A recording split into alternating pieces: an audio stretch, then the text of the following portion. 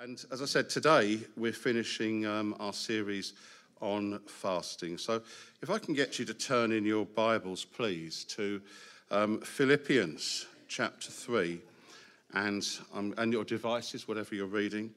And I have verse 7 to share with you. Read a few verses. Paul says, "But what things were gain to me, these I have counted loss for Christ. Yet, indeed, I also count all things lost for the excellency of the knowledge of Christ Jesus my Lord, for whom I have suffered the loss of all things, and count them but rubbish, that I may gain Christ and be found in him, not having my own righteousness, which is from the law, but that which is through faith in Christ, the righteousness which is from God by faith, that I may know him and the power of his resurrection, and the fellowship of his sufferings, being conformed to his death, if by any means I may attain the resurrection from the dead." Heavenly Father, please inhabit what we do now. In Jesus' name. Amen. Amen.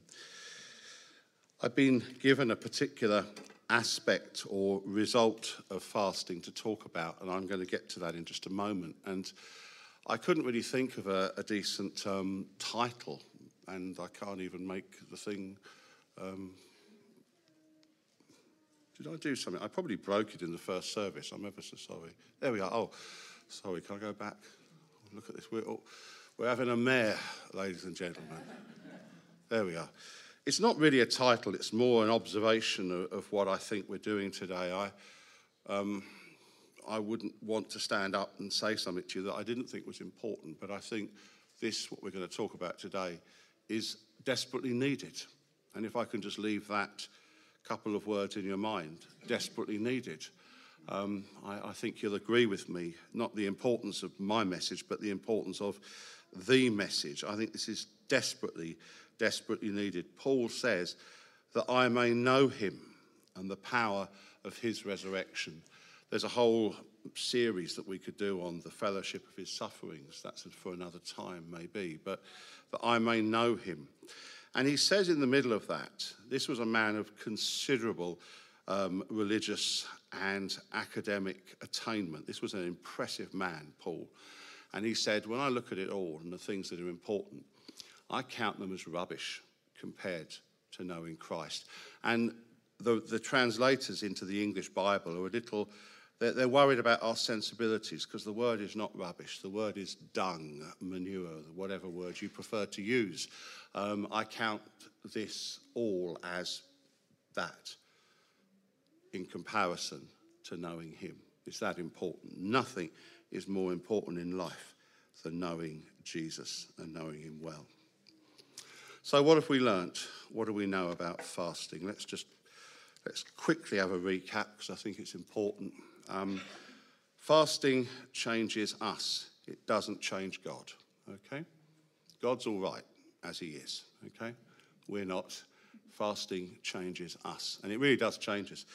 This is not religious duty or penance, ladies and gentlemen. We're not fasting to show God how much we mean this. We're not fasting to punish ourselves so that God will say, oh, bless him, he must really want this, I'll do it in that case. This is not just some duty. It isn't a penance. It involves a little suffering, it involves sacrifice, but that's not the objective of the matter. That's the means to the blessing, not the reason for the blessing.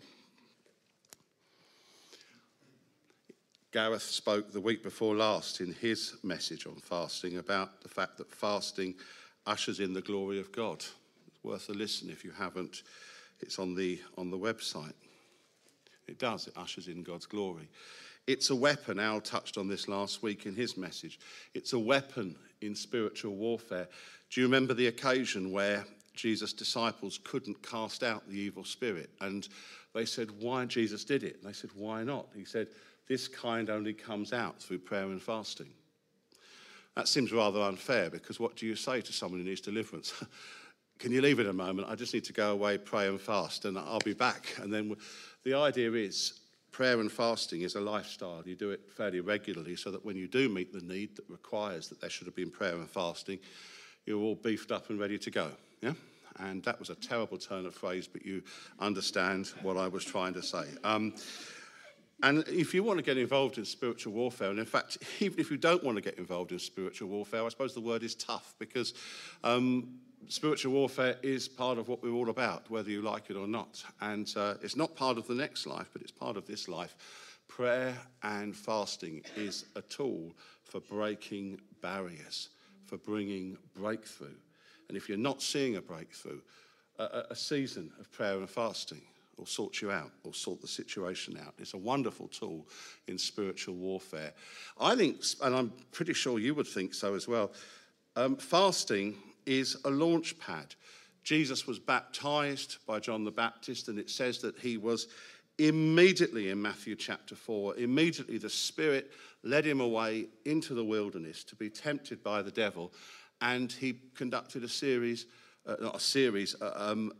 time of 40 days and 40 nights praying and fasting in the wilderness. And then you look at what happened. And he was the Son of God. He was sent for this purpose. He was never going to fail. But when you look at the absolute success of Jesus' ministry, when you look at his lightning sharp responses to people, his compassion, his tireless perfection in everything that he did, the power of his words. He spoke not like the teachers of his day, but one who had authority. People couldn't help but listen to him. He provoked reaction. People loved him or they hated him. They hated him so much, we've got to kill him. He's got to go. It would be lovely, wouldn't it, to produce such a reaction? I'm used to people saying, well, that was a lovely message, but I think I'd love someone saying, I want to kill you for what you said today. I think, we got you. I mean, I'm hoping for the other, but you understand my point. What a terrible thing it is to evoke indifference from people when you're talking about Jesus. And everything he did was perfect. And there's a really strong case to be made for the fact that the great success of Jesus' ministry is in no small part to the fact that he began it with a season of 40 days of prayer and fasting. And if you're starting something new, start it with a season of prayer and fasting. It doesn't have to be 40 days and 40 nights. It's not possible for most of us. But even if it's the smallest of things, I'll talk about that a little later. But prayer and fasting is a great way to begin a new job, a house move. You're starting something new in the church. You've just volunteered for something. Well, start it with prayer and fasting. Jesus, if it was good enough for him, it was good enough for us in Bishops Stortford, isn't it, to do this? And it's a great launch pad for anything new that you are doing or that you believe you should be doing. And the simple thing, I think, probably that I could draw the whole series together with is the fact that this is a spiritual tool. It's right for us to talk about some reasons why fasting and prayer is so important. It gets the flesh under control. It's a discipline. These are all important things to observe. But really, all we need to know is that Jesus fasted. The great heroes of the Old Testament fasted and prayed. So we should as well. It's a spiritual tool. It really doesn't matter why it works. It just does. And this is what it's all about with us doing this series, is to try and encourage you to continue or to begin fasting. Now, a little point of order is that I can't be bothered to keep saying prayer and fasting. It's going to extend my message by a couple of hundred words. So can you just assume, to help me, that if I say the word fasting, I mean prayer and fasting, okay? Fasting on its own is of absolutely no value whatsoever. It's just a piece of personal discipline, very impressive, but of no spiritual value at all. It's only any use when it's prayer and fasting. So when I'm talking about fasting, can you just help me and assume that I mean both? Because that will save us both a little bit of time today. Prayer and fasting. This is what we've learned. This is what we knew anyway, and this is what we believe. These considerable bonuses and blessings that come from fasting. Now, the thing that I've been asked to talk about today is the fact that prayer and fasting helps us to draw close to God. God wants us to draw close to him. And prayer and fasting is a great way to do this. Therefore, says James, submit to God. Resist the devil, he will flee from you. Draw near to God, and he will draw near to you. That's a wonderful exchange, isn't it? If we draw near to God, he will draw near to us. Last week, I knew by then that I was doing this, and I had a rough idea of what I thought I needed to be saying today, and I'd been given my theme. So that scripture, draw near to God and he will draw near to you, was in my mind and heart. So I was thinking of it while we were worshipping. And last week I was sitting there and Al was standing here in the worship, and he said, if we draw near to God, he will draw near to us. And I was involved in a tremendous sense of feeling God's presence at that moment. And I sat down. I think people were worried. Somebody even prayed for me. I felt a hand on my head because I was obviously deeply distressed. And I was caught up in a moment, I have to say, where I felt God speaking, but without using words that I could hear, if you understand me. And I've been wrestling with this all week. And I just want to say what I think is the heart of what I heard last week in the morning service. My people are content if I will bless and protect their families, bless and protect their incomes, if I will grant them a sense of my presence. But I want more. I want a people who will, more than anything else, want to be closer to me. And I've been thinking all week how I could say that to you without sounding as if I'm judging your relationship with God, because I have no idea what's happening in your private space with God. But I just want to be obedient to the Holy Spirit this morning. And we learn this in normal human interactions, that it's perfectly possible to have meaningful and rich relationships with people, to like them, to work with them, to learn to respect them, to even learn to love them. And you can love people that you are really engaged on a very superficial level with. You can even move to a place where you used to be very intimately acquainted with somebody, but then maybe, I suppose this must be the case when parents watch their children grow up and leave home. No one loves those kids more than you do, but then probably will come a point where you don't know what their favourite dinner is anymore. You don't know what their priorities. You may not even know what their politics are anymore. I'm always delighted when parents say to me, I found out my son's been going to church for 6 weeks. He hadn't told me, which is a wonderful thing. But it's possible to really love somebody, but not to be that close to them at times. And we prove this all the time, don't we? And unfortunately, for so many of us, this is how we're conducting our relationship with God. We love him. We have interactions with him. We feel his presence. He asks us to do things, and we often do them. We ask him to do stuff for us, and he does that. He uses us. We tell people about him, and we are fruitful. And yet the Holy Spirit says, I still feel like you don't know me very well. I still feel like you're not sure of what my priorities are at the moment. You never ask me. You just get on with it. And I'm not describing a bad Christian there. I'm describing a good Christian. But the Holy Spirit wants more. And we're encouraged, draw close to him, and he will draw close to us. Paul says that I may know him and the power of his resurrection. And I think this is what God wants. He wants more. Which is why I said at the beginning that I thought this was desperately needed today. Because I think it really, really is. Let me just remind you of the state of play when it comes to your relationship with God and drawing close to God. Firstly, God already knows you anyway. He knows everything about you. If you haven't read Psalm 139 for a while, to do yourself a favour, read it every day this week if you've got time. Look at this, first 6 verses. Have a look, please. O Lord, you have searched me and known me. You know my sitting down and my rising up. You understand my thoughts afar off. You comprehend my path and my lying down. You are acquainted with all my ways. There is not a word on my tongue, but behold, O Lord, you know it altogether. You know it already. You have hedged me behind and before, laid your hand upon me. Such knowledge is too wonderful for me. And I thought verse 13 was quite important. It says, you formed my inward parts. You covered me in my mother's womb.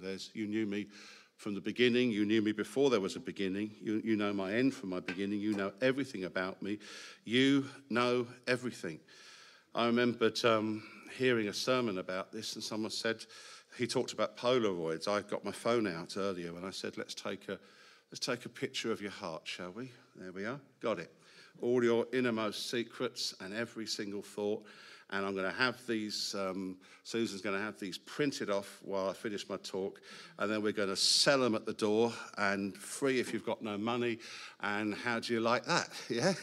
I mean, I'm sure that actually it might just be the most beautiful picture we ever took. Right? Who knows what's in your heart? But most of us will be quite glad that that app hasn't been made possible yet, has it? I'm pretty glad myself. Not a selfie I ever want to take. But you know, God knows everything about us. He's not going to say, you did what? When did this happen? God knows every single thing about you. He knows everything about you. And he's not just stuck with you and thinking, well, what am I supposed to do about this now? He's here. We've just got to put up with it. God, actually, knowing what he knows about you, still can't get enough of you. Knowing what he knows about you, he still says, I want to devote a whole sermon today to asking you to get closer to me. Because if I was God, I'd be quite glad if the opposite was happening in my case. But actually what the Holy Spirit wants is more of us. And even though he knows everything about us, he says, I still would have sent Jesus to die for you. You're totally worth that to me. And I find these things quite difficult to comprehend. And the psalmist there in that last verse says, such knowledge is too wonderful, it's too high. I can't attain it. I can't get my head around it. Can you? So what? It's true. And I want to accept it by faith. He knows everything about me and he still wants to know me. So 2 amazing facts. Firstly, that God wants to know you. And secondly, and I find this as difficult to get my head around, is that God actually wants us to know him.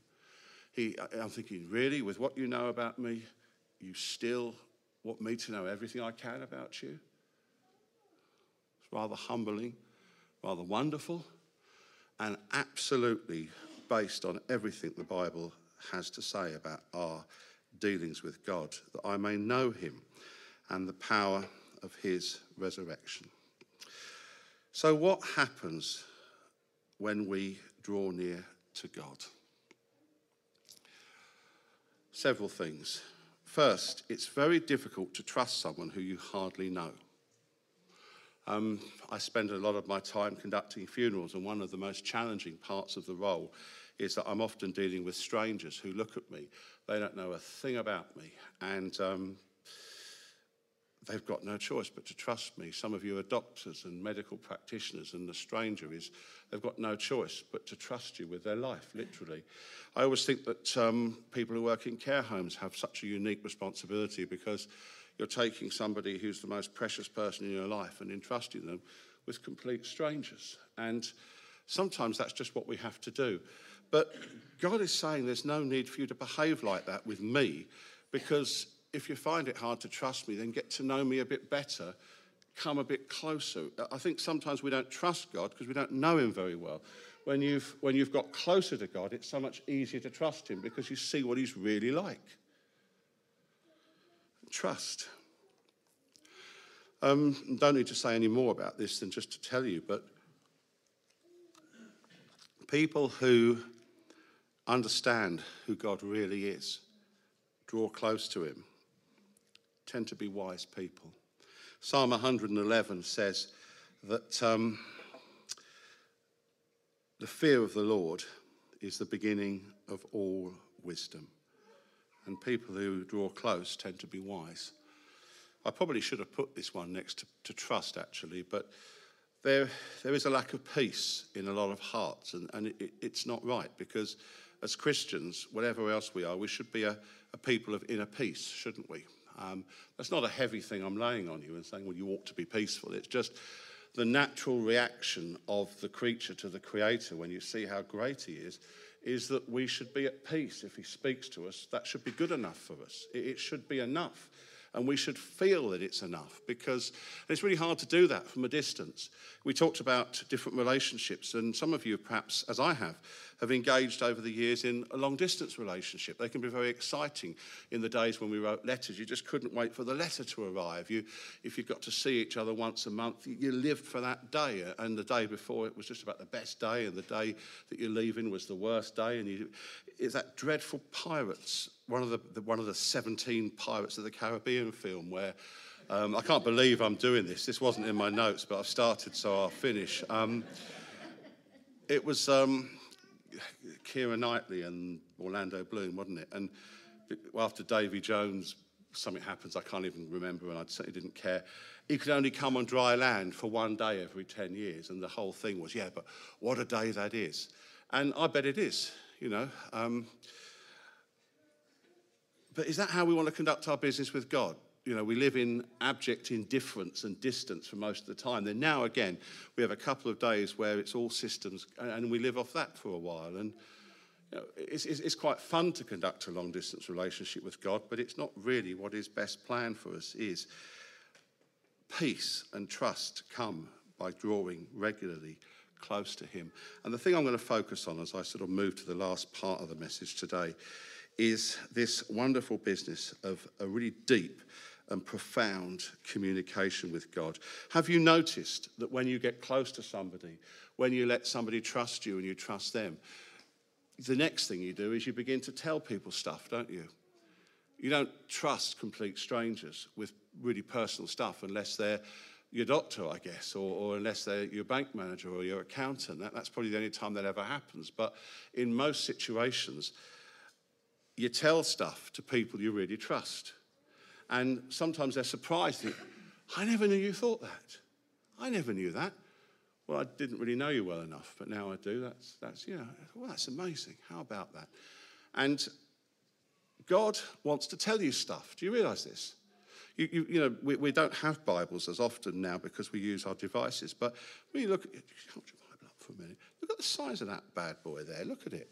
There's a lot in there, and it's all about God trying to tell us stuff.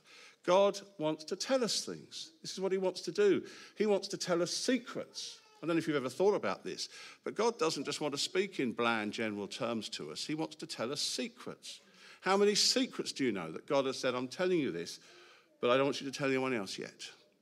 This is just for you to know. What a wonderful thing to be in a relationship with God where he tells you things. And this is what happens when we draw close to God. He feels he can talk to us. And I do believe that one of the most disappointing experiences of life is when you have something important that you want to tell somebody and you choose the wrong person to tell it to. And you're chatting to them and it's like, oh, guess what? I've got to tell, I really, this, and you're going, oh yeah, that's lovely. Yeah, well done you. Anyway, oh, won't be a moment. Yeah. And you think, well, she don't care. It's only you're ever so pleased that you sat there, Benita, and I'm not even done yet. We haven't done the money thing yet, have we? We're all over this today. But you must have had this happen where you've told somebody something, and they weren't horrible people. They didn't say, well, that's pathetic. But something about their demeanour made you believe that it just wasn't that important to them. And you think, well, that really mattered to me. What happens when that happens? You don't say, listen, you hateful, disinterested person, a curse be upon. You know, what you do is you just say, no, it's okay, don't worry. No, you're busy, it's all right. You just think, no, I'm not going to tell you that. I never should have told you in the first place. That was really important and you didn't care, so I'll find someone who does. Now, God is a lot better than us and a lot bigger than us. But I can't help thinking that the evidence of our experience is that sometimes God tries to talk to us and we don't really seem to care that much. And so God will say, fine, we'll talk about it some other time when you've got time. Or maybe, I thought you'd be interested, but I'm going to tell somebody else because I need this done. Now, I don't mind making mistakes and having to repent of them, but I would hate the idea that there's a list of things that God said, I want him to do that, but he had to give it to someone else because I was too busy, or I wasn't interested, or he thought I wasn't interested. When we draw close to God, we're showing God that we're interested. I want to know. If there's nothing to say, that's fine, but if there is, you've got my attention. I'm up for this. And God's priorities start becoming our priorities. His heart starts becoming our heart. The things that we're interested in become a little less important than the things that he's interested in. And instead of grubbing around trying to guess what God's saying, we have drawn close to God so that we know. And I enjoyed reading this. I don't get to read this as often as I'd like, but two of my favourite verses in the Bible. Some of the Bible is quite unpalatable, isn't it, to the modern Western ear, don't you think? And my favourite is, having owned a dog, and any dog owners know this to be true, that lovely scripture that says the dog always returns to its own vomit. It says that in the Bible. It does. How charming. And this is almost up there with it. Matthew 7, verse 6. Do not give what is holy to dogs, nor cast your pearl before swine, lest they trample them under feet. It's a really hard thing to talk about because whoever you bring into that story ends up being the pig, don't they? And there's no really good way of doing that. But it's there for a reason. Jesus said it, so it must be taken seriously. There are certain things that are like pearls, they're precious. And Jesus said, give them to somebody that will appreciate them. Don't cast them before swine who are just going to tread on them. It's not the swine's fault. It's just that swines don't do pearls. It's that simple. And this is where we need to make sure, and I should have thought of a clever way of saying this, but we need to be more about pearls than about pig squeal, don't we? Yeah. This is clumsy language, but it's biblical language, so I don't back off from using it. God is wanting us to draw near. So I'd like to take you back to where we started, which is Philippians chapter 3. I've quoted it a few times, but it's got a lovely word to think about. That I may know him and the power of his resurrection. Paul said, this is the apex of my ambition is that I should know him. Nothing in my life is more important than knowing him, and that I want to know him. And I love the fact that the word know, to know him, it's the Greek word, and the people in the first service were good at this. The word is gnosko. So you can all say that now. Go on. Gnosko. Beautiful. Now you'll remember it, won't you, forever? Gnosko, yes? It's a lovely word. It's part of the word gnosis, to know, but it means it's a growing knowledge. So it's not that Paul was born with this knowledge. It's not an instinctive knowledge that Paul just got it. It's a process. It's like learning something from the beginning to the end. It means to gain in knowledge. It means to grow in knowledge. It means to put effort into the knowing. And Paul says, I want to know him. I want to get to know him. I want to grow in what I know about him. I want this process never to stop. I want to know him. And you know, we talk about certain things in life that are instinctive. It was beautiful in the first service, and the worship team were great in the second. I love it when Ewan's leading it. It's beautiful. And I was saying, I've spoken about this to the preachers. I'll probably not talk about it again, but I am standing before you as a tortured soul because I love music, but I have absolutely no capacity to be able to do anything about it other than listen. I can't sing, I can't play anything. I spent my teenage years learning almost every free musical instrument that the school would let me learn, and in the end I realised I can't do it. Kay Marie one day you'll see her running out of the church in tears because she keeps insisting that there's no such thing as a person she can't teach to sing. And one day, just to spite her, I'm going to let her have a go. And you'll see her running down the high street, crying and saying, I never want to hear anyone sing again. And you'll know that we've had a time together, you see. And so I always feel very resentful and very envious and very pleased when I see people with musical talent, people with artistic talent, people with practical gifts. Watch a good carpenter work. It's a sacred thing to do. And sometimes no matter how much you try, you'll never be able to do it. these principles don't apply to spiritual things. There is no such thing as a person who is just that kind of person that can hear from God. There's no such thing as a naturally spiritual person. There isn't. There are weird people that sound naturally spiritual, but that's just because that's what they're like, and good luck to them. But there is no such thing as a person who is just that kind of person. And if you've stood here and listened to other people and thought, I could never do that, you're wrong. Because God is able to use every single one of us. He's able to speak to us. He's able to use us to affect other people's lives. And there is no such thing as a person who is born again who can't get to know God really well.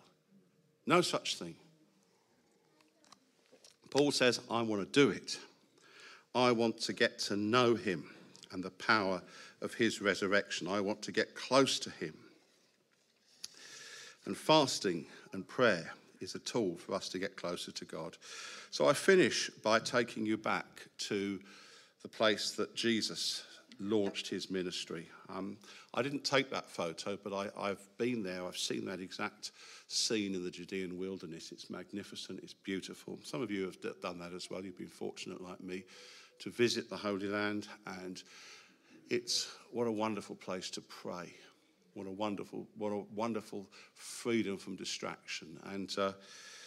But I am very conscious that I'm talking about all this fine stuff today, and there are loads of you who are just thinking, well, that's all very nice, but I've got some honest-to-God situations that are really very real. And Nigel was spot on. He talked about the fact that God, I paraphrase, and I hope I do it justice, but God is in the circumstance. That the circumstance does not preclude us from drawing near. It does not, the circumstance of our lives does not dictate how close we can be to God.